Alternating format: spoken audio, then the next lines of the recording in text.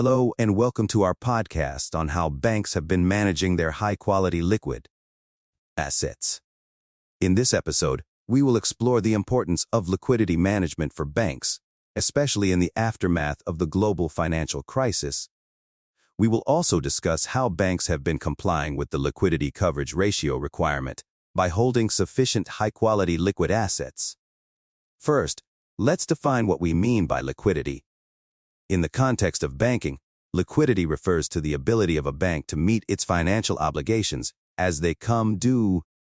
This includes the ability to repay depositors, honor loan commitments, and settle transactions with other banks and financial institutions.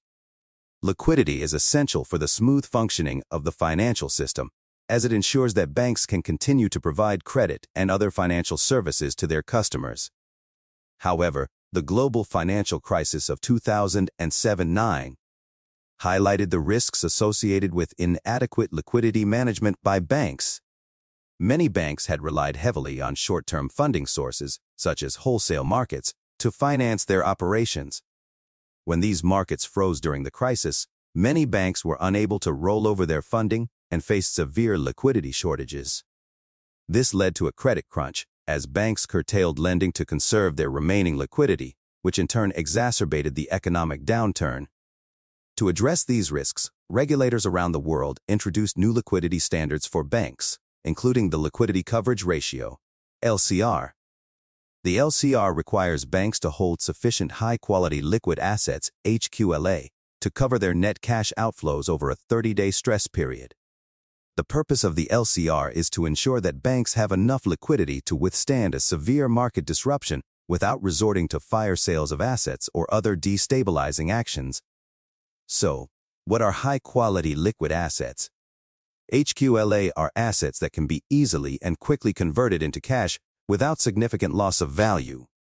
They include cash, central bank reserves, and certain types of government and corporate debt securities that are highly rated and traded in deep and liquid markets.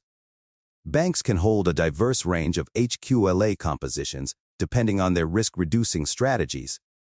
Our analysis shows that banks have adopted a variety of approaches to managing their HQLA portfolios. Some banks have focused on holding a large proportion of cash and central bank reserves, which are the most liquid and low-risk assets.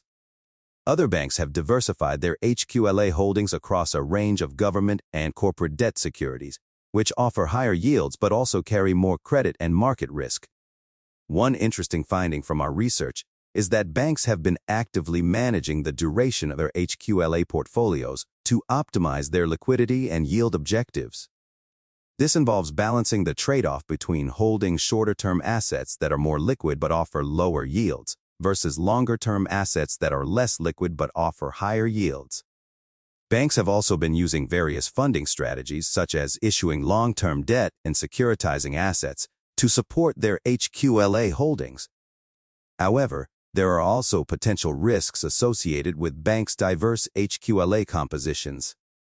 For example, if many banks hold similar types of HQLA, such as government bonds, this could lead to a shortage of these assets during a market stress event, which could exacerbate liquidity pressures.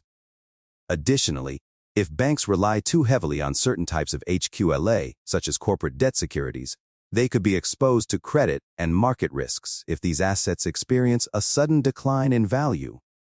Overall, our analysis shows that banks have made significant progress in improving their liquidity management practices since the global financial crisis.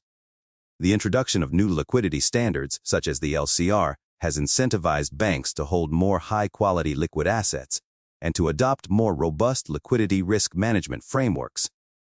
However, there is still room for improvement, particularly in terms of enhancing the transparency and comparability of banks' HQLA portfolios. That